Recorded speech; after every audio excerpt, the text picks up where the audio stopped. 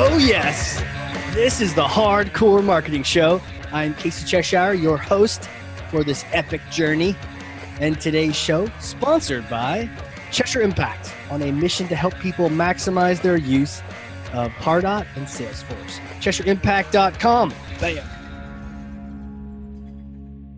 And we're live. So I am excited. This is one of the first episodes of our Marketing Leader series. And my guest today is so cool, marketing strategist, and he has experience with both the B2B and the B2C world, which is, we're going to talk about that today. Also has experience with high-end prospects, those hard-to-reach prospects who maybe don't act the same way that everyone else does. Also Pardot certified. We're going to get into the marketing automation and some of his secrets. Also loves collecting vinyl, which we will talk about as well. Vice President of Digital Marketing at Dynasty Financial Partners, Justin Barish. How are you, sir? I'm good, Casey. I'm good. Thanks for having me. I'm ready to go. Like you said, I got my coffee and my water here, yes, ready to. Me too. Me too. I got water, coffee. I'm just all hydrated over here, ready to go. Nice. Yeah. If it was a little bit later in the day, I'd have my my beer next to me too. But we'll keep it to coffee today. Yeah, that'd be a different kind of podcast. A different kind of podcast. That's the late night show. Ooh. So the theme is around marketing leadership and learning from you on the strategy side, some of the challenges you've overcome. So what I want to do here is, this is heavy, but here, this is Thor's hammer. So take this hammer here and smash for me some bogus marketing strategy, something that maybe everyone's thinking is the case, and it just is not true. Just set the record straight once and for all. Yeah, absolutely. So a big what I'll take my hammer and smash today. So I mean, just a little bit of context, so you know what exactly I'm smashing. I mean, at Dynasty Financial Partners, our prospects, our clients are all ultra high net worth financial advisors, and their clients are some of the wealthiest people in the country, right? So one of the myth that I'd like to smash today is that, you know, social marketing and really digital marketing in general, you know, beyond just social, beyond just marketing automation, doesn't work for the high net worth and even more specifically the ultra high net worth. I mean, to be frank, you know, I when I joined Dynasty, I'd never worked in financial services before, so this was something that I was looking to smash, but I wasn't certain about it by any way. In any way, shape, or form, right? Sort of my motivation. One of the big things that I wanted to do when I sort of took my seat here 4 years ago is figure out, you know, is this a myth or is it true, right? Is what everybody tells me, is what all these advisors, you know, says true? And what were they saying? They were saying you have to, yep. What, word of mouth, everybody? Yeah, that's exactly right. So, I mean, one of the first questions I would ask is, I came from world of marketing server virtualization, a world of marketing fashion, right? A world of marketing, technology. So that was one of the first questions I would ask is how do you guys get business as financial advisors? How do you find, somebody who's worth $10 million in liquid assets to invest with you? And 99 out of 100 times it's word of mouth referrals, word of mouth referrals. And that's true, right? I'm not, that is what it is when that is how the advisors get business. But what's not true, and what's totally a myth is that digital marketing can't also, be another channel that brings in those leads. And the reason, and none of these advisors had ever tested it, or tried it before. So to be frank, their perspective was one-sided. It was limited. How can you say that something works or doesn't work until you've tested it? Yeah. And we've tested it, right? That's where we're at now. And I can say that it's completely untrue. I mean, we've seen $10 million, people with over $10 million come in from a LinkedIn post, be nurtured through Pardot marketing automation, be sort of tracked and logged all through the Salesforce experience. And of course, at the end of the day, it's a relationship business and they are closed with that meeting or with that call with the advisor. But that couldn't have happened, without digital marketing sourcing and nurturing that lead. Wow.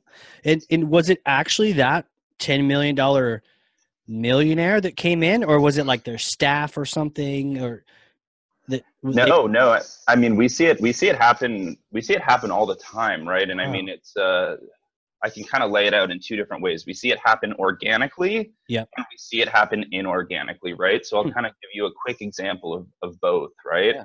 So on the organic side, the way that I really smash this myth is by saying, so hey, Mr. High Net Worth Advisor, you just told me your business development strategy is referrals. Well, what do referrals rely on? Oh, Right. well, a network, right? Yeah. You're not going to get a referral unless there's a network. And I don't mean a social network. I mean an in-person human network. The people who are currently your clients, your prospects, pretty damn good chance that people they know would also be good clients and prospects, right? So what we do is, and what's really interesting about our business is most of the clients we've worked with come from, big banks, Merrill Lynch, Morgan Stanley, Goldman Sachs, and a lot of those institutions have super duper strict rules about what an advisor is and isn't allowed to do. And using social media in a big bank environment is typically a no-no. So it's something that our clients don't have a lot of experience with, which is what shapes their false perception. And the way that I kind of bring it down to reality and smash that myth is by saying, just like your referrals are coming from an in-person network, the same thing can happen with a digital network or with a social network. And really typically that comes across when I explain how a social network works. And I mean, I'm sure that's something that this audience is really familiar with, right? But I explain it as simply as this, right? You have one follower on your corporate LinkedIn page, one single follower. Okay. Who's a client? Joe Blow, your $5 million client. He followed you because he felt bad that you had no followers on your page, right? Not even your parents? Jeez. Not even your parents. This is the most dumbed down example I can give, Joe. right? Yeah. So you push out a post, excited to launch, Poland Springs Advisory, whatever you want to call it. True. That one client, likes and comments, hey, Justin, excited for you to launch your new firm, right? Yeah.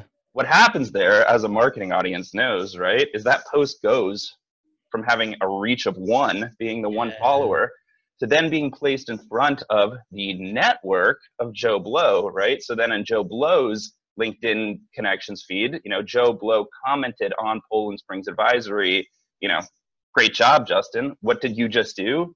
You literally, without even knowing it, he just referred your brand to his network. It's not like that post was going in front of all the billion users on LinkedIn or whatever. It was only going in front of the people that matter, just like an in-person referral was. Right.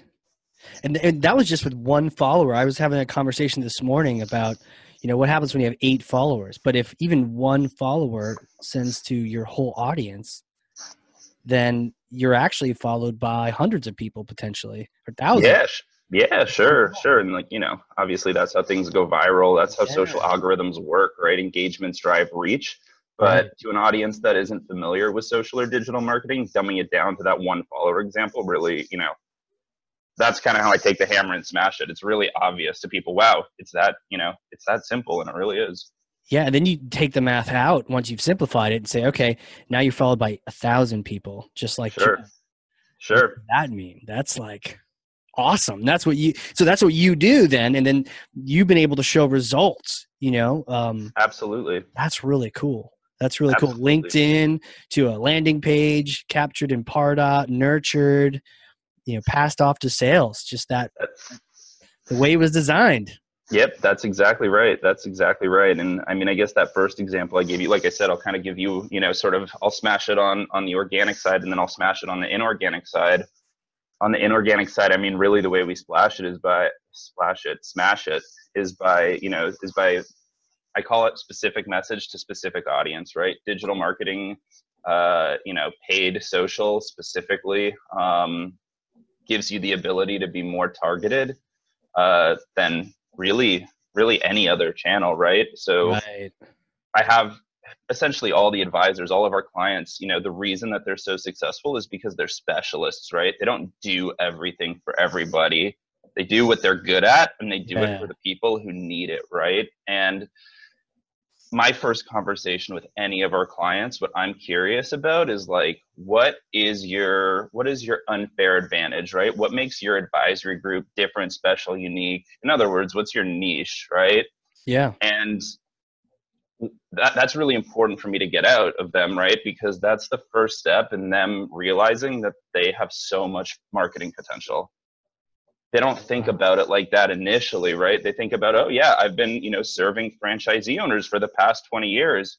But what they fail to realize is you can take that expertise of serving franchisee owners that you've accumulated over the next 20 years, create value add content in a bunch of different ways, and then put it in front of an audience that looks almost identical to the one that you're spending your 50 or 40 hours or whatever it is a week with, right?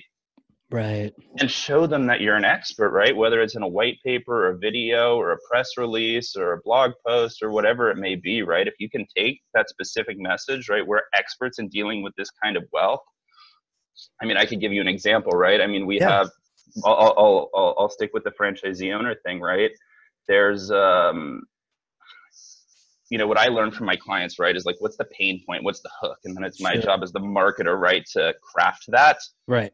So what I hear a lot is, well, as a franchisee owner, we're a little bit scared about what corporate tells us to do, and we have to make sure that we're prepared for what corporate, or what some call big brother Yeah. is going to ask us for, right? And a good example is with what's called mobile payments terminals. If you've been to a McDonald's or a Burger King or any Yep. really fast food restaurant, notice, especially here in New York City, there's not even people at the counter in some cases anymore. It's order on the terminal, pick up your food. What you Right. don't realize as a consumer is that Big Brother is calling up that franchisee owner and saying, you've got to drop 20K for each one of those terminals, and it has to be in the next 6 months or whatever it is, right? Wow. So that could be kind of an unexpected hit to the business owner. And what we convey in our white papers, we try and really, really make this emotional. Is you shouldn't have to sacrifice your family's vacation to Hawaii because Mm. Big Brother called you up and said you need to drop 60 or 100K on mobile payments terminals. But what's Right. that really saying is, we know your business as this financial advisor, and we're going to make sure that you have enough free cash flow to ensure that you'll never have to cancel your family's vacation to put in a Wow. terminal. So what's that paper really about? It's about free cash flow management solution. But that's not what the reader thinks it's about. The reader thinks Yeah. it's about their family's vacation to Hawaii. Wow. As you're describing that, I mean, I just got back from a family vacay. It was a cruise out of Tampa, the Oh, islands cool. and whatnot. And as you're describing that, I'm just like, oh man, I could see that. Okay. Someone from on high says you have to do X, and that means, sorry, you got to cancel those plans this weekend or whatnot. Or that trip you've been saving up for. Sure. That's so emotional. And that story, you're right. It wasn't just, oh, hey, check us out. We've got this cash flow management, blah, blah, blah, blah, blah, and it's like, oh, Exactly. it was like a real personal moment in the story. Wow. Exactly. And then what's so cool to me, right, about digital marketing is that specific story that only applies to a tiny, tiny, tiny sliver of the population, right? Like Right. traditional marketing, it would be so wasteful. 99% of your showings would be people who don't, care. But with targeted social, we can say we only want, owners of a specific business, Wow. in a specific region, and we Right. can be pretty certain that the people who we're targeting are having these issues, and that the content that we're putting together is going to speak to them. And that's why in a lot of cases, it's not a secretary or it's not an associate who's filling out, a form, because the secretary or the associate, we're not actually really doing our job properly if those are the people who are seeing the content. Oh, wow. Yeah, I get that, because in the past I think, oh, well, maybe they're doing research, but to your point, you're not going after those tactical requirements. You're talking to that person themselves about that vacation they want to take. Yeah. Exactly. Just like I'd have a conversation in person with that person, right? I don't have the same conversation with every single person I sit down with. I'm sure, who does, right? Right. Nobody does. Sure. We're not robots. Right. So many marketers, make the mistake of having these blanket conversations where they have a singular message that goes to everybody. And to me, it's completely unhuman. No, I love that. And would you say that's like your overarching strategy, the idea of that specific message to specific audiences? Is that Yeah, for sure, for sure. I mean, overall I approach? think I would say in general, but right, and this is an important but, Okay. it has to all map back to your brand DNA, right? We can't have inconsistent messaging all over the place, right? Like, I'm not suggesting that I put on a different personality as Justin Barish when I'm having an in-person conversation with different people. It's always Justin. It's always Right. me. Right. The subject matter, right? And maybe even like the energy level or whatever it is brought to the conversation may vary depending on what works for the person, but it's always me. It's always Right. genuine, right? Even though Right. the interactions are unique.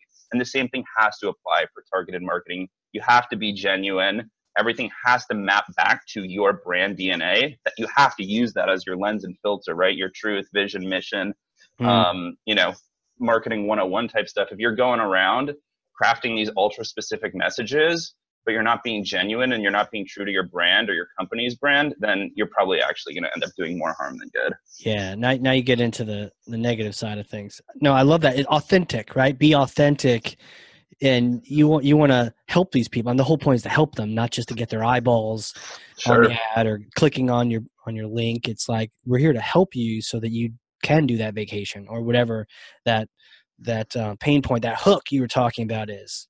Yeah, sure. I mean, what's more frustrating, and we can be empathetic, put our consumer hats on here, than when you see, a post or an ad or whatever, whatever the content is that's gated, and you're like, oh, I'm really actually excited to put my information in and Yeah. download this. And then what you get is, a pile of crap.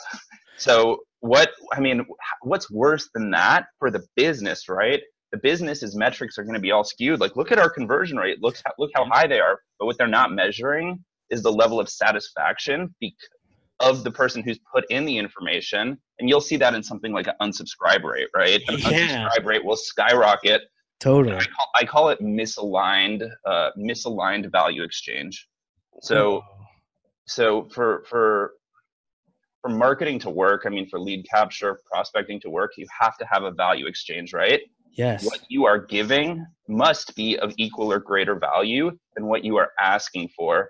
And when you deliver crappy content, that value exchange is off. You've misaligned your prospects' expectations. And again, you've done more harm than good. You shouldn't have even done this at all. I love that misaligned value exchange. And one example I have of that was this ad I saw for marketing plus AI, and it's like, we'll help decipher the truth here. And I'm like, good, because people use AI all the time, too much. Right. They don't know what they're talking about. So I'm like, click, fill out the form. I get this thing, and it was garbage. It was the worst. It was pretty, but it was nothing to it. It was like 4 pages of junk, and I was so mad because I was like, you got me. Not only was it not helpful, but I felt tricked. Right. And then for sure, not only did I unsubscribe, but when someone called me, I told them exactly what they could do with that call, Right. that white paper that they could take back. It was just Exactly. that value. To your point, that was a completely misaligned value exchange. Exactly. And now you have distaste potentially for that brand because of Yeah. it. And a better way to even put it is lack of trust. You've Right. ruined ability to trust them is so much harder now, especially when in so many cases, like downloading that white paper is like your first impression of the brand. 100%. Yeah, first impression. And I think sometimes people forget that this stuff isn't just a carrot to get people to complete a form. It actually needs to deliver on the promise that you offered at the beginning, Totally. You're right. The conversion rates would look awesome. Oh, this white paper is kicking butt, but no one wants to take our call, and everyone keeps unsubscribing. I wonder what's going on. Yeah, exactly. And that's why, in a lot of ways, we'll give away like ungated content, right? Yeah. Before we hit an audience with the gated content, because we want to like build up credibility, we want to build up trust before we ask for something, right? Like, we've found that our conversion rates are people seeing the quality, people actually understanding and trusting the value exchange go way up when when they have a little sneak peek or they have a little taste before we're asking them for something. It does, again, you're asking for somebody for something so frequently, so out of the gate, you lose sort of that feeling of honesty. And in a lot of times building up some credibility, building up some awareness and some interest with the brand before going straight for the kill, straight for the engagement, like, is really, really helpful. I could see that. And, sometimes I could see being afraid of doing that because you want to capture that person. But it also says something else. It says my content speaks for itself. I'm going to give you this stuff and you're going to want more because it's helpful, Yeah. Yeah. We've had one of our most successful campaigns ever. The content was not gated. It was such specific value add content to the audience and the form was like, if you thought this was helpful, leave us your information and we'll deliver you more of it. It was and they did so flat. Yeah. And they did. And then went into Pardon. We started nurturing those people, have a little Calendly link at the bottom of those emails. People start scheduling meetings. And really all the advisor has to do is look at his calendar and close the deal as it comes in. Yeah. I think that campaign ended up netting, $50 million in new business, $50 million of new assets for something that wasn't even required to fill out the form. And the gate came after. Yeah, the gate came after. Super interesting. It's a ballsy move just doing that, but it shows that your content was that specific message to a specific audience. But I love that it was after the fact and you got more conversions probably than you would have at the beginning. And then you had that Calendly link on that email so they could just take that process right on through. Yeah, exactly. And then, and then once that process does go through, once they do fill out that form, you can use things like progressive profiling, right? To pick up more information about that person. Yes. And they're going to be more likely to fill out, who's going to fill out what is your net worth on a field, right? And that's a field we get completions on sometimes. That's a hard ask, right? You ever put what's your net worth, right? Yeah. Probably not. But once you've already consumed value add content, started to build a relationship via marketing automation, and then you hit them with that question once some trust is built up, we see people fill it out all the time. Wow. Interesting. That question also, what's your salary, annual salary, what's your company's revenue? It's just right. It's like if you ask it too soon, it's just like, you're asking, you just met someone. You're like, let's get married, Right. Like, I don't know you. Yeah, it's a bad look. It's totally a bad look. Hey, you're looking good tonight. What's your blood type? Like, who are you? Like, get out of here. Totally. Totally. I get the sense that you're really thinking about process too, because we always talk about like you got to do strategy, then process, then technology, and your strategy, a specific message, specific people, the audience, and be authentic, make sense. And then I heard that process coming in where you're talking about, you put the gate afterward, and then you had an email with a Calendly link, and it goes right to your person. When you think about what's the most important thing, or any advice, or how do you look at process overall? Yeah, to me, it comes down to one word, which is routinization, or to make a routine. For me, process must be routine based. To me, it's far more about the inputs than it is about the outputs, because if you can be routinized in your inputs, if you can commit to being consistent and do things over and over and over again with the understanding that this is a test, everything is a test. You're learning from that test with the intention of refining after. You're going to end up getting to the output that you want eventually, right? Sometimes we get there real quickly. Sometimes it takes forever. But the output always has to follow the input. And if you can't be disciplined and focused on that routinization or on that process and testing the different variables in that process, you'll actually never get the output that you want, because you'll probably give up. You'll probably get too frustrated and give up too easily. How do people mess that up? What's the opposite of the routinize? By the way, I love that word. I don't even know if it's real, but it is now. It is. It is. Is it look it up in the dictionary. Yeah, to make a routine, routinized. Cool. How do people mess that up? Yeah, testing too many things too quickly, right? You do your first, targeted social ad, or you put your first email template, out there, and you see that, your engagement rates and click-through rates and open rates are garbage. And you're like, okay, so we're going to change the subject line and the email template and the copy and, the sender's domain and all this stuff. And then it can go better or worse either way. It goes worse. What drove it to go worse? It goes better. What drove it to go better? the fact that you were not routinized and did not follow your process of being scientific and testing based on variables and not testing based on everything, Right. you're never actually going to collect the information and insights that you need to factor into in order to optimize, for lack of a better term, right? So if you can't be routinized, if you can't be process driven, you actually never give yourself the opportunity to optimize because you never collect the information in order to make those strategic decisions or data driven decisions.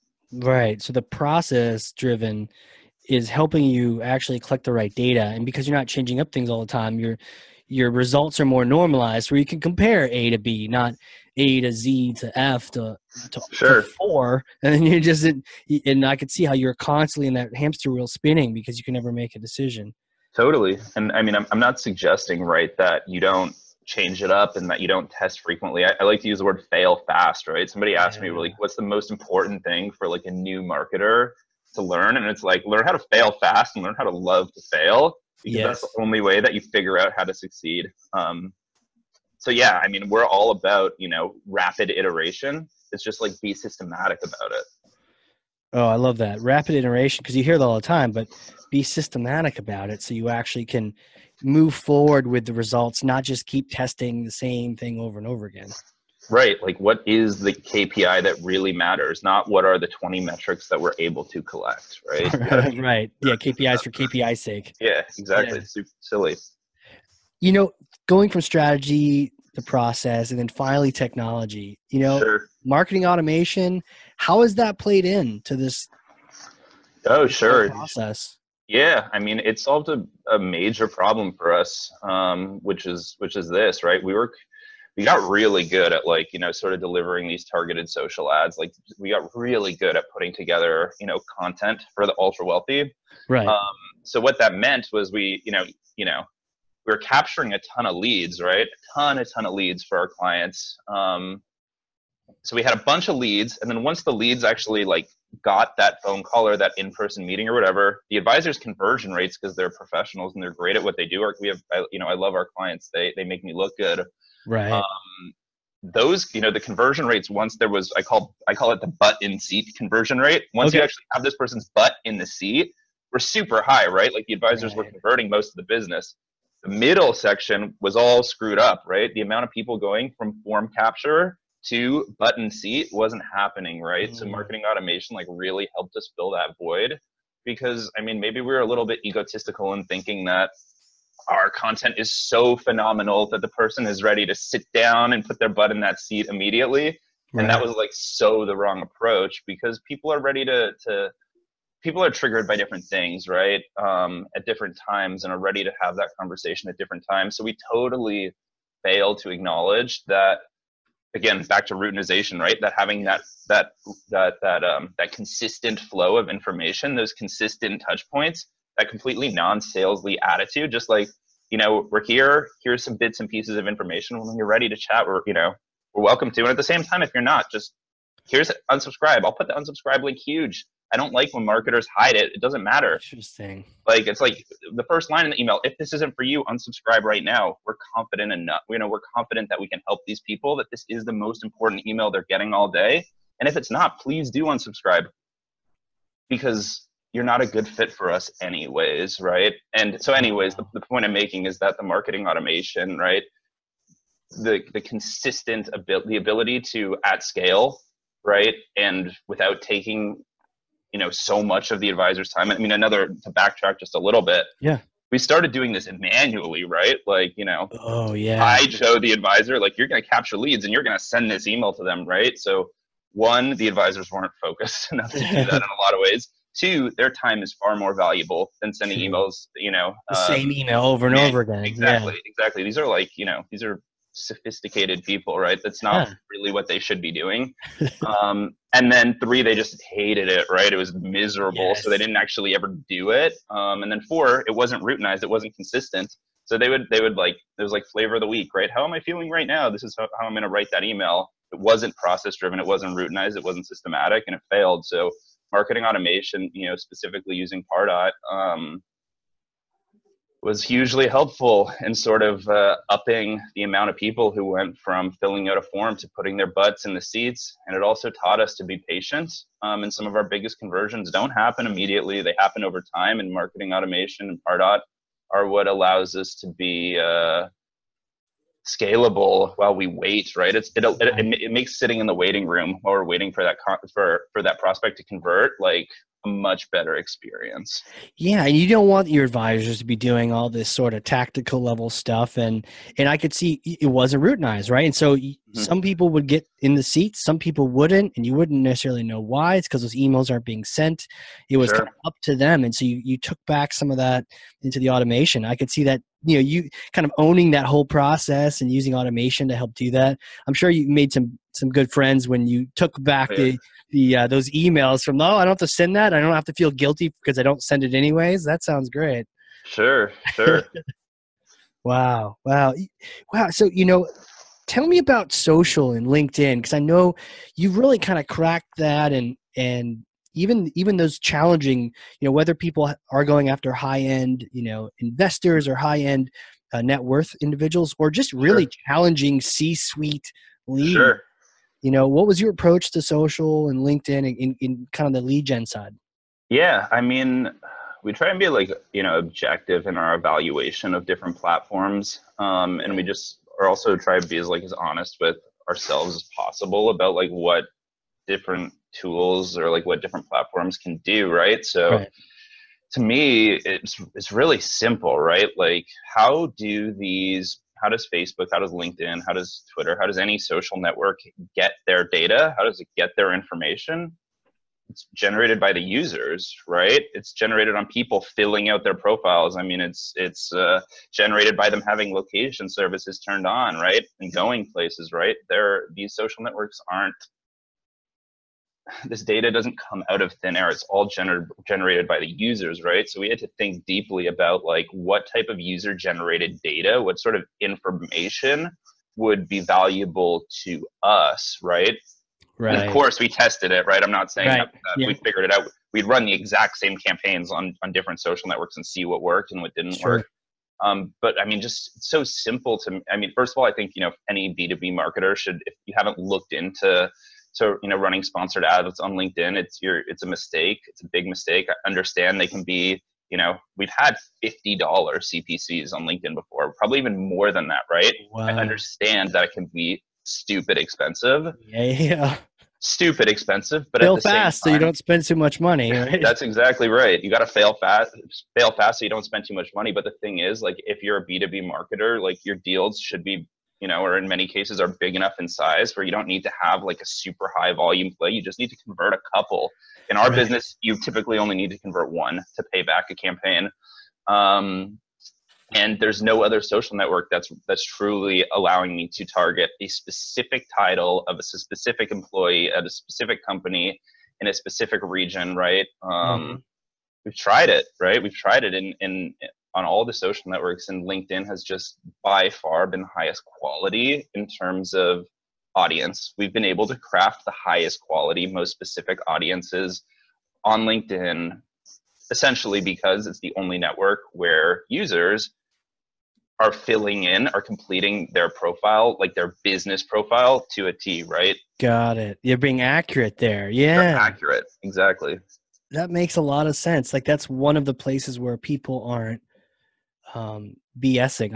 I'm thinking MySpace back in the day, or something where you're yeah, I'm actually 5'10". I'll get myself a couple inches, Totally. Totally built, we're exaggerating on a dating site or something. And on LinkedIn, they're super accurate because it's kind of like the modern resume, For sure. I mean, I do a little bit of work on LinkedIn. I'm a partner with our HR department, helping them source talent, right? And I mean, let's think about it from a company's perspective, right? When you're hiring talent, right? You hire, to hire via a recruiter, right? You could be paying 20% of that person's yearly compensation, right? So for $100,000 employee, you're paying that recruiter $20K, right? It's harsh. That's crazy. It's harsh. Whereas on LinkedIn, you could run a job posting for a couple $100, right? So what that means, it's kind of like the food chain here. The company, good corporations, great companies are averse to working with recruiters in a lot of ways because they're so expensive, which means that they're turning to platforms like LinkedIn. So if you've Right. got, some of the most successful, most highly regarded companies hiring through these platforms, take a step down in the food chain, right? The audience that they're looking for, those qualified, those applicants, right? Qualified or not, those applicants, they're not even going to have a chance unless their profile is accurate, because that's literally the means to the end. They have to have that accurate profile in order to get an awesome job, right? And Right. because of that, we find that people's profiles are filled out so specifically and so accurately, which makes targeting them a heck of a lot of fun. Yeah. I can see that being the case. And, I think when I've done some of that targeting in the past on LinkedIn, if I haven't been specific, I tend to see it starts big and then it kind of trails off, and it can be kind of wonky. But if you're going specific message, specific audience, I can see that being beautiful. Totally. And like, obviously, like like any social network, right? You're paying for performance, you're paying for clicks, or you're paying for Right. impressions. So for us, like, we're not trying to build like massive audiences. Like, we love an 1,000-person audience. It's awesome. And what that means is, in that 1,000-person audience, there's only X amount of clicks that are going to happen. So even if the CPCs are really high, the total campaign cost can be managed pretty effectively. That's a good way of thinking about it. I totally get that. Okay. Only 500 people in this audience, but, $50, CPC. And then now you just know what your budget is. It's probably some percent less than that, Yeah, exactly. That's cool. Exactly. That's cool. Well, my question really is, who are you? How did you become, you're this VP marketing thought leader, really? Thank you. And I love it. Did you just fail fast? How did you get to where you're at? Take us back to like baby Justin, like how did you become this awesome source of truth here? Yeah, sure. So I don't know if I'm an awesome source of truth, but I'll take it. That's a very kind compliment. Thank you. I said it on a podcast, so that means it's true. Yep. There it is. Heard it here. Real news. Heard it here. So yeah, I mean, I come from like a family of entrepreneurs, both my father and my grandfather, and sort of back from there. So I've always been the type of person to, I was always taught in a lot of ways that if you get your foot in the door, it's kind of all you need, and then it's up to you to kick it open, right? All you need is to get that foot in the door. So I've always sort of like had that perspective, right? I've always tried, my very best to be open-minded about different things. I never set out to be a marketer. I certainly never set out to be a financial services marketer. I mean, if you told baby Justin, or if you told, even college Justin, right, that you're going to be a financial services marketer, I would have, run for the hills. Yeah, right. Literally, I would have ran for the hills. I would have been like, you are crazy. So I think that what did you do in school? What did you go for? Yeah, so I mean, I went to school. I went to school for entrepreneurship. Actually, I went to cool. Northeastern University in Boston, and my program was an entrepreneurship program. And entrepreneurship to me really just means, opportunity or problem solving, or value creation, right? So. Right. What was really cool about my school, about Northeastern, was that I was part of a program called the co-op program, which essentially meant that in your time in school, you would do 3 full-time 6-month internships, right? Oh, wow. Where you would not be in school, you would be getting paid for these jobs, and you'd be working, 40 to 50, however many hours a week, full-time at one of these, at a company, right? And I think each one of my experiences, each one of those co-op experiences actually really shaped me and brought me to the point, where I am now. My first one, I was working for a company called Level Up, which actually was acquired by Grubhub about 3 months ago for a huge valuation. They were a Google venture company. So I'd never worked in an office or anything before. I saw, when I was going through the portal, I'm like, ooh, a Google startup, there's Nerf guns. And yeah. Quick story. My first day there, we were actually, my first week there was the last week in our office, and we actually had a paintball tournament in the office. So people are hiding behind the desks and shooting paintball guns, and would just destroy the office because the building was getting torn down the next day, right? So oh, okay. I saw.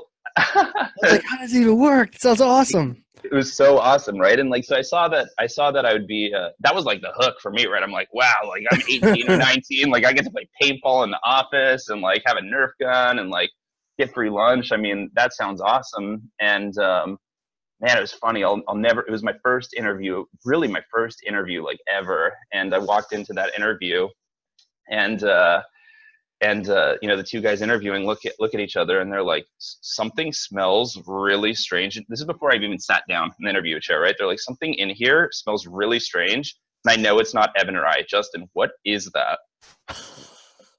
I hadn't even sat down yet, right? And that was the first interview question. And I was able to sort of navigate my way around that and make a joke out of it. And was it a twist?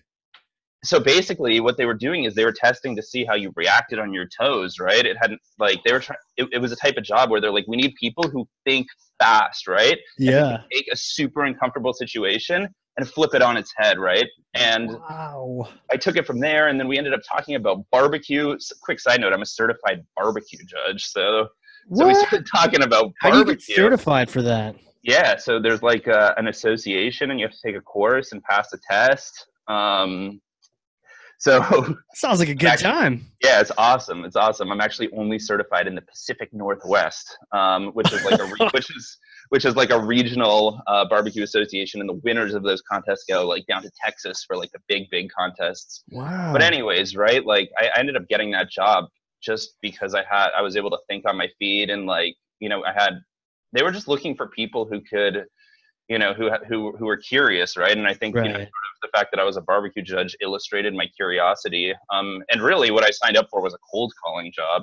At the end of the day, where we would call businesses and try and get them to sign up for Level Up, which was a mobile payments platform.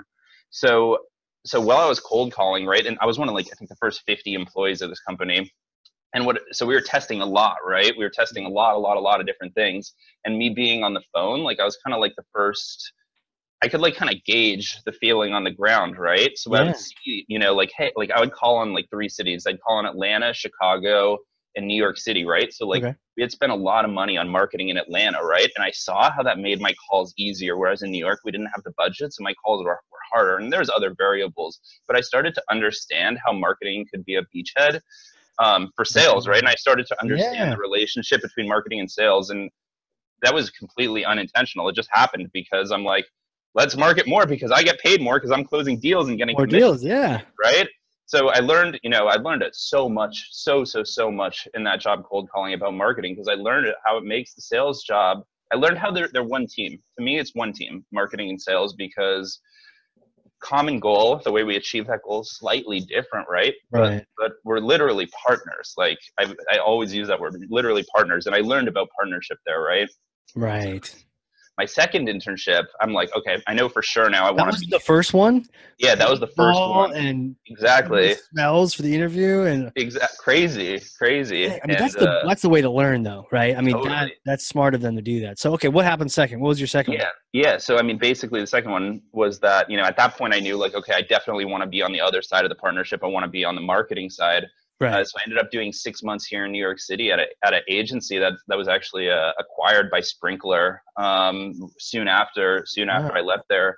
And it was cool because we were doing this was like kind of the early days of influencer marketing. And what we were doing was building custom social networks for like companies like Vogue magazine, where we'd invite like the biggest like we had a proprietary like algorithms that would basically identify who are the most influential like Vogue followers or fans. We'd invite them into a custom social network and then funnel them like either exclusive opportunities, like, you know, free tickets to, or, you know, front row passes to the, you know, Alexander Wang Fashion Week show, like something really exclusive like that, or, you know, cool content opportunities like design your Fashion Week collage. And it was cool because, you know, we'd have 1,000 people in those communities, and those 1,000 posts, you know, those 1,000 people would post their collage, and it would end up getting, you know, like 1 billion impressions. Wow. Which was, right. And like, I didn't even know that this was a thing at that time. So that was like a huge learning experience. I'm like, well, marketing is so much deeper than I even thought it was. Like, there's so much strategy here where we're like, we're not going to pay anybody. The people who we don't pay are actually bigger advocates than paying a Kim Kardashian. Right. I never thought about it like that way before. And that's where like a lot of my commentary about like, you know, genuineness comes from. because when you're paying like an influencer, that's not genuine. It's totally forced. Totally. Whereas when you're not paying them and you're giving them this really, really interesting opportunity, they're already huge fans. They already want to do this. Think about your favorite brand. If they called you up and they were like, hey, Casey, we want you to be our advocate, and we're going to give you, you name it, right? Gear. Like, I love snowboarding, right? If Burton called me up and they're like, we're going to give you a snowboard, right? Like, hell yeah.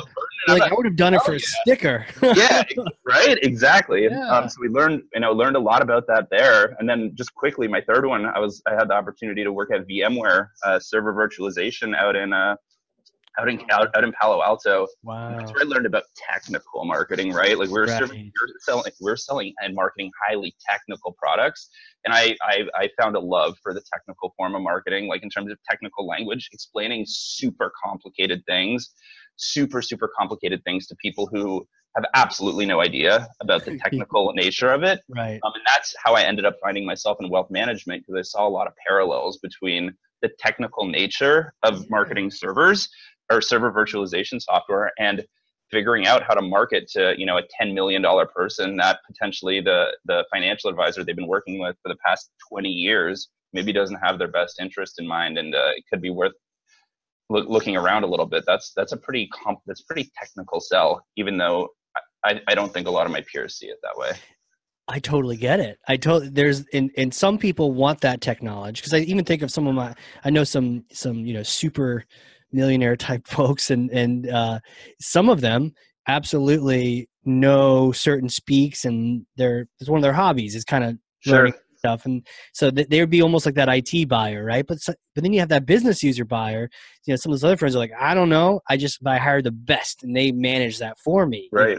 And it's that kind of sale. To your point, that story about the vacation was nothing to do with the technical, the ones and zeros of the system to balance your cash flow and all this. Had nothing to do with that. And you were going after that other user.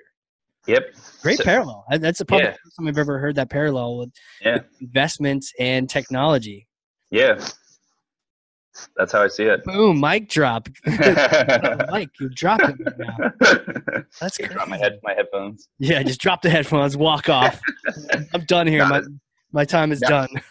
not as dramatic when it's a tiny little earbud. Not as dramatic. Earbud on the table. Man, when you mentioned that, the authentic influencer is really interesting, and getting the people that would do it anyway. It's like how we got connected was, working together with Pardot. Sure. I'm a huge fan of Pardot. All I was doing for years as a Pardot user was just saying how much I loved it. And not even for money, just right. I still love it, and I can still talk about it. And that's really how a whole business came about, doing that. So yeah, it's those people you want talking. You don't need to go pay some person to do X, Y, and Z. Especially in the B2B world, there's some power to those, those users that are just happy. Totally. And then especially when you get into more niche markets, right? They're just smaller audience sizes, which means there's, influencers carry a lot of reach, even if there's less of them. And again, the point that you made, I think, is a good one, right? You want to find the ones who are just doing it because they love it, and because those are the people who are, again, back to the thematic, the theme of genuineness. Those are the ones who are going to communicate the message in a genuine nature, which at least for our brand is the right way to do it. Absolutely. So there's another question I want to ask you, and it's really, if you look at your LinkedIn, and we'll link to you as well, but you really put in the time in sales, and then you put in the time in marketing, and eventually added tech, and now you're VP, right? So yeah, I was wondering, what kind of career advice, thinking of like marketers out there, their coordinators or whatnot, like almost like what would you tell yourself at the beginning of your career, Yeah, sure. Again, the beginning of my career wasn't too long ago. I'm only 27 now. Past those three internships I described have been solely here at Dynasty. And when I started at Dynasty 4 years ago, my title was it was marketing coordinator, and then it changed to specialist, associate, analyst, assistant vice president, vice president, something like that, right? That's awesome. I think the biggest tip, I have to think about this one a little bit, but I think the biggest tip that I would give is, and we talked about this a little bit when we had our prep call, is about small wins, going after the small wins, rather than going after the big wins. That was super helpful for me. I mean, when I first came into Dynasty, I was hunting the sharks, or I was hunting the elephants, right? I was going after those huge wins. Like, I'm going to build a custom social network that connects all our clients, and we're going to have groups around all the different services we provide. And this is going to be like the stickiest thing ever, and what drives client retention. And like, that was like so egotistical for me to do. And I learned that essentially by making a fool out of myself a bunch of times in a row. What happened? By saying what I just said, and then it never happened, right? I was never able to, I couldn't pull that off, right? It was way too ambitious. Got it. Project with like, huge budgets and so many stakeholders, having to be required and having to different get dependencies, I'm sure, other people. Right. You're not even in control of it, really. No, compliance had to sign off on it, and financial services, everything has to be archived. So we had to build an archiving solution. It was just like, whoa, I just wasted so much time, effort, potentially money, embarrassed myself in doing all that. Right. When I should have realized that 85% of our clients didn't even have company LinkedIn profiles. It's like, why wouldn't you start there? Here's what a LinkedIn profile is. Here's why your company should have it. Here's what editorial calendar is, right? Here's why you should be posting once a week. Here's how you determine what content's working and what's not. Oh, here's a platform, like people were sending like email communications just on BCC and getting blacklisted. Like, here's a tool like a MailChimp or a Constant Contact to start with, right? Like, and what I didn't realize is that there was so many small wins. There was so much small opportunity around me that I was neglecting because I had the tunnel vision of going after the elephant, going after the big kill, when in reality, by taking that step back, looking around and seeing that there was so many small wins around me, I'd get a small win and I'd get a couple of value points. I'd get a small win, I'd get a couple of value points, get a small win, get a couple of value points. And eventually those small amounts of value points ended up being worth far more than the custom social network. Right. And fast forward 4 years later, we actually are rolling out that product now, which is super cool. I'm super excited about that. It's one of my biggest initiatives of this year, right, of 2019. Right.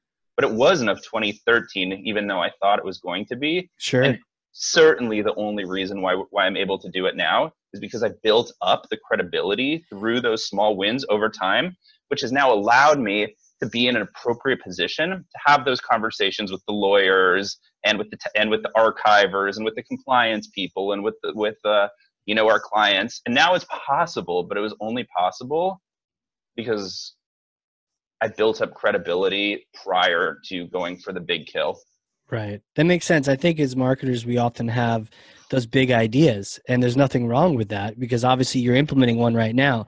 But it's a great reminder to think about just kind of, look at what's currently happening. And some of those small wins you might even take for granted. Like, of course you have a LinkedIn profile. Really? Right. What was it? 85% didn't have one? Or totally something crazy like something that? like that. Yeah, it was 85% didn't have one. Yeah. And then, I think the other tip I'd give, and this, again, we're going to keep going back to this, this theme of genuineness, right? Is that, so I'll tell this in a story. I really, really, really like to eat and, to travel around, nice. Really to travel around the world and, meet people who are doing really cool, interesting, different things with food, whether it's, somebody serving food off the street, right, in Mexico City, or whether it's, going to, one of the most high-end Michelin starred restaurants in the world. And this specific example, I was fortunate enough to be in Copenhagen, and I had the opportunity to eat at a restaurant there called Noma, which has been named best restaurant in the world a handful of times. Wow. And I was again fortunate enough to be able to, while I was dining there, strike up a conversation with one of the servers. And we started getting to talking. It was maybe a little bit after the meal. I was talking with the server, and I was like, "What makes it was the best service I've ever had in my life." Best client service by far. I don't care if it's a restaurant, out of a restaurant. Like, these people at Noma know what they're doing. I'm like, what? Like, how are you trained? Like, how do you do it, right? And the tip that he gave to me was, he's like, listen, man, anybody, with half a brain could like memorize the 20 ingredients in this dish and the fancy words that, I'm using to do that. That's commoditized. Almost anybody can do that. Right. But only I can do it the way I do it. right? Only I can do it in my way, right? I know what I have to say, but only I can communicate it in my style and my flow. And Right. like, they're not on a script, right? Like they gotta communicate what's in the dish and what it is, but it's up to them. It's up to them to do it in a personalized way, right? And I'd say the same thing about myself, or like I think about it the same way myself. Like I'm certainly not the most skilled, technical marketer, the most skilled creative marketer, Sure. or like the most, whatever it is, right? In a lot of ways, those things are commoditized, or at least partially commoditized. But True. me being Justin Barish isn't commoditized. There's only one, right? So if you Right. can figure out what is, what is your personal spin, or what's your personal perspective, and like attach that in a genuine way to what you're doing, then there's nobody. You're irreplaceable. And if you can have that mentality, which is really, really hard to do early in your career because you're around all these people who make more money than you and are older than you and all this type of stuff. But if you can just be yourself and do the task that anybody can do in your own way, you're going to build relationships. And to me, a relationship should come before a task always. So that's a big tip I give: a relationship before a task. Okay. Relationship before task. Okay. Yeah. Oh, I really like the idea that only you can do it your way. Like, what an Right. interesting thing for a waiter to say. It's so astute. It's so interesting. And it's true, whether you're a marketer or whoever. And thinking about you is like, if you're a dish at a restaurant, the ingredients of how you got there. I mean, you did cold calling as an intern, Right. played paintball, you did all these things. And those experiences will never be duplicated. And so you as a marketer are 100% unique by the different things you've experienced. So Certainly. do Certainly. that, exude that marketing that you have that's unique.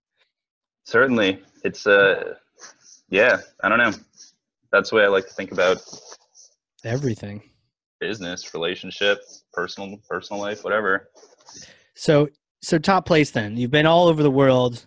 Favorite place to go? Because I'm a big food fan and travel myself. Yeah, so there's, oh man, I mean, I did I know it's hard. I just ask you, like, it's like asking Elon Musk how to build a rocket. Yeah, for sure. I would say 9,000 steps. I would say Tokyo for sure is my favorite. Oh, cool. Okay. Yeah, I lived there for a couple months Wow. while I was studying, and I mean, New York City is amazing too, right? Because Yeah, of course. you can come to New York City and like it truly is a melting pot. Whether it's Cambodian food, or whether it's French food, or whether it's Icelandic food, or whether it's halal food. Doesn't matter what it is, right? You kind of get the best of all worlds in New York, which is amazing. But the reason I answer Tokyo over New York is just because of their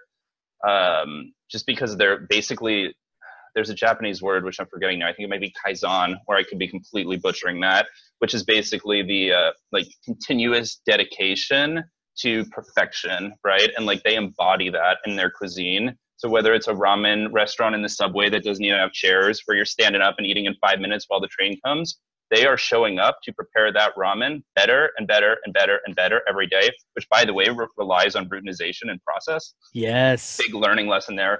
Or whether you're the $1,000 person, Jiro, sushi restaurant eating the most expensive fish in the world, it's the same thing. It doesn't matter if it's high end or it's low end. It's continuous dedication to self-improvement, realizing you'll probably never achieve perfection, but striving to get there is like what you're showing up for. That's why I'd answer Japan, because of that reason. Absolutely. The phrase, sometimes it gets cliche of practice makes perfect, but I've since heard that it corrected to practice makes progress, Right. I love that. You're always progressing. But to your point, there is not a perfection. There is continuous improvement. And you're right. It is Kaizen, Kaizen.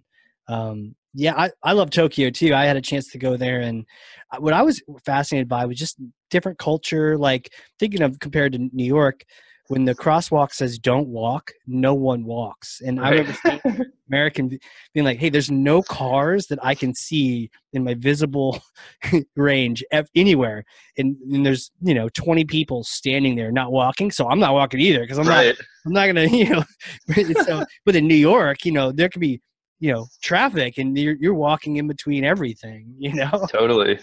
Man, I was even in Florida like yesterday, 2 days ago.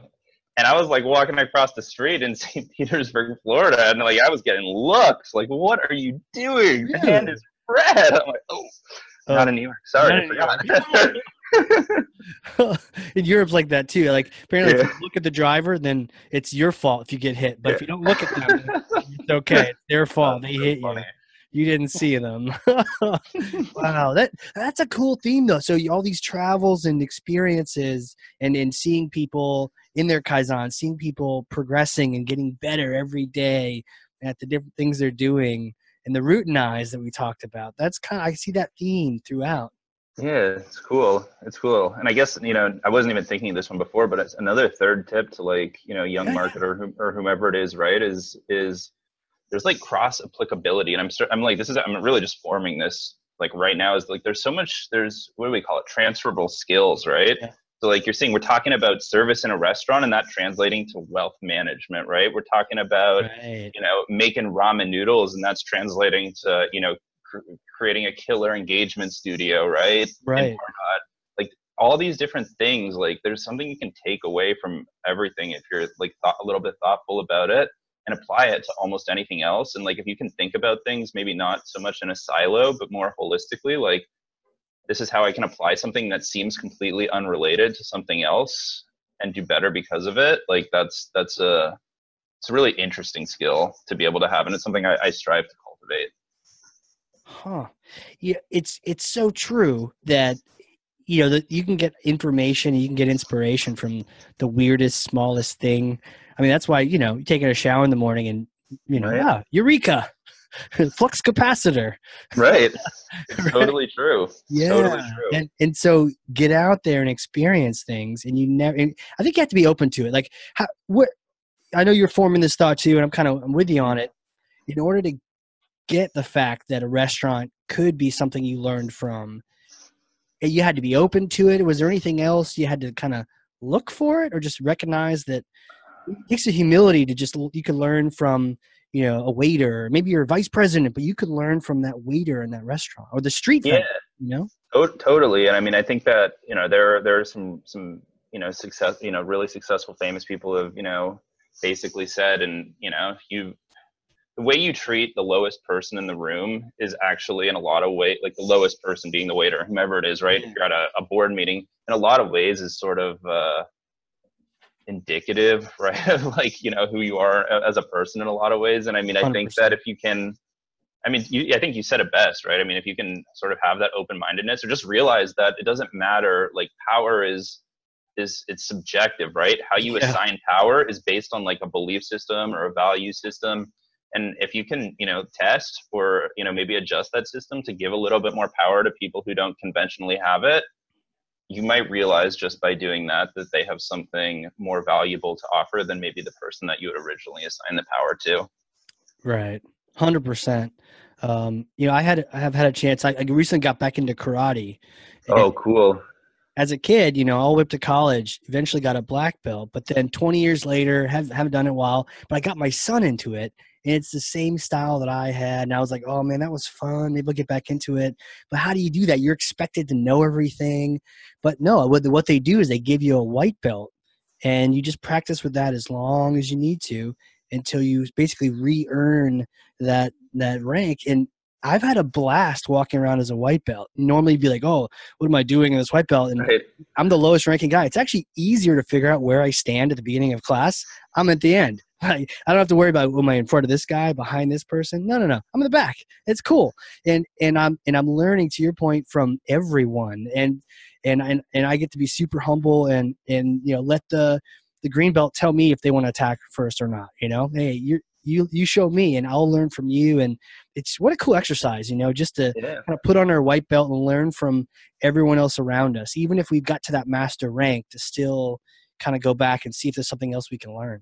No, I love that. I think, basically the story you just told is really it's really a microcosm for, and sort of my point about the cross applicability. I mean, that's a Yeah, microcosm for a lot of things in life, being able to, obviously when you earn something, you earn it, right? And you yeah, deserve it. But at the same time, if you can just take that step back and kind of put yourself in the beginner's shoes, I mean, maybe part of it is empathy, right? That maybe wearing that white belt is giving you sort of that empathetic understanding of green belts and the orange belts and the purple belts and the black belts, which is actually, completing your perspective and allowing you to be the best black belt possible. Totally. And you know what's really fun too is I get to surprise the black belts. They're like taking it super easy on me, and I'm like, "Oh yeah, no problem." Blah blah blah. And they're like, "Whoa, is this your first?" I'm like, "It's my first class. I've never done this before." Yeah, you could. What's that movie? It's what is it? White Men Can't Jump, where they hustle on the basketball court. You're can't kick or do karate or whatever. Definitely win some bets is what I'm saying. Right. Folks. Hey, wanna do a competition here? I start hustling. Karate hustler. Next on HBO. Yeah. That's crazy. So man. Funny. Well, this has been really cool. I don't know if you looked at the time. It was like a time warp. We just dove in and 12:13. Damn. Yeah. There we go. Cool. Crushing it out, man. Well, what are some of the ways people can connect with you, and obviously, learn more about what you do? Maybe get an example and go check out what you're up to. What are some of the good links? Where can people find you? Yeah, for sure. I mean, I've mentioned LinkedIn a lot, so I'm a big LinkedIn guy. Just search Justin Barish or Justin Barish Dynasty Financial Partners. Feel free to connect. Maybe leave me a little personal, to our point about personalization, a little bit of a personalized note saying, you're a fan of the show and you heard me on the show. Would be happy to, connect and share any more specifics or more about what I do. But definitely you can find me through LinkedIn, via email, Justin Barish, JustinBarish @dynastyfp.com. And definitely check out our website, dynastyfinancialpartners.com. You can find, pretty much list of all our clients on there, which my day job is to help them, continue to grow and do awesome things. So you can get a taste of what we're sort of doing for the different brands that we serve. And I would say those are the best channels, but definitely connect on LinkedIn and give our Dynasty Financial Partners corporate page a follow. Yeah, absolutely. Give that a follow based on the stories we heard today. Add that network, be Joe and follow that. This has been really cool. This is awesome. I've filled a page. So everyone out there, if you've learned something, and I know you have because I have, I've got a page front and back full of notes. But I was wondering what you were doing down there. Oh, yeah. Playing tic-tac-toe. Like, this guy's boring. Playing, tic-tac-toe with myself over here. No, I'm writing notes. I'm learning from you. This has been awesome. Both on the career side. I mean, this is going to be really helpful for a lot of people. And then also the idea of that specific message, specific audience, be authentic in that delivery. You need, to your DNA. Love this, man. This has been really cool. So for people listening, get this message, share with coworkers, friends, put it out on social, tag Justin in that. And if you do add him on LinkedIn, don't be creepy and just do a little ad, write a little note, say hi, and you'll thank yourself, because when you do that, LinkedIn remembers. So later on, 2 years from now, when you're working together on a deal, you're like, how did I meet you? Like, I have no idea. LinkedIn will tell you, oh, here's how. So be sure to write that little note in there when you send that message. But thanks again, man. This has been super cool. No, thank you for having me on. It was, a pleasure to share some of my experiences and insights. And next time you'll have to have me back for the late night edition where I can trade my coffee for that beer. 100% late night edition. We'll have disclaimers at the beginning and everything. Shots in New York City. Cool. All right. Thanks a lot. Awesome, man. Thanks again. All right. We'll talk to you later. Bye-bye. Yeah.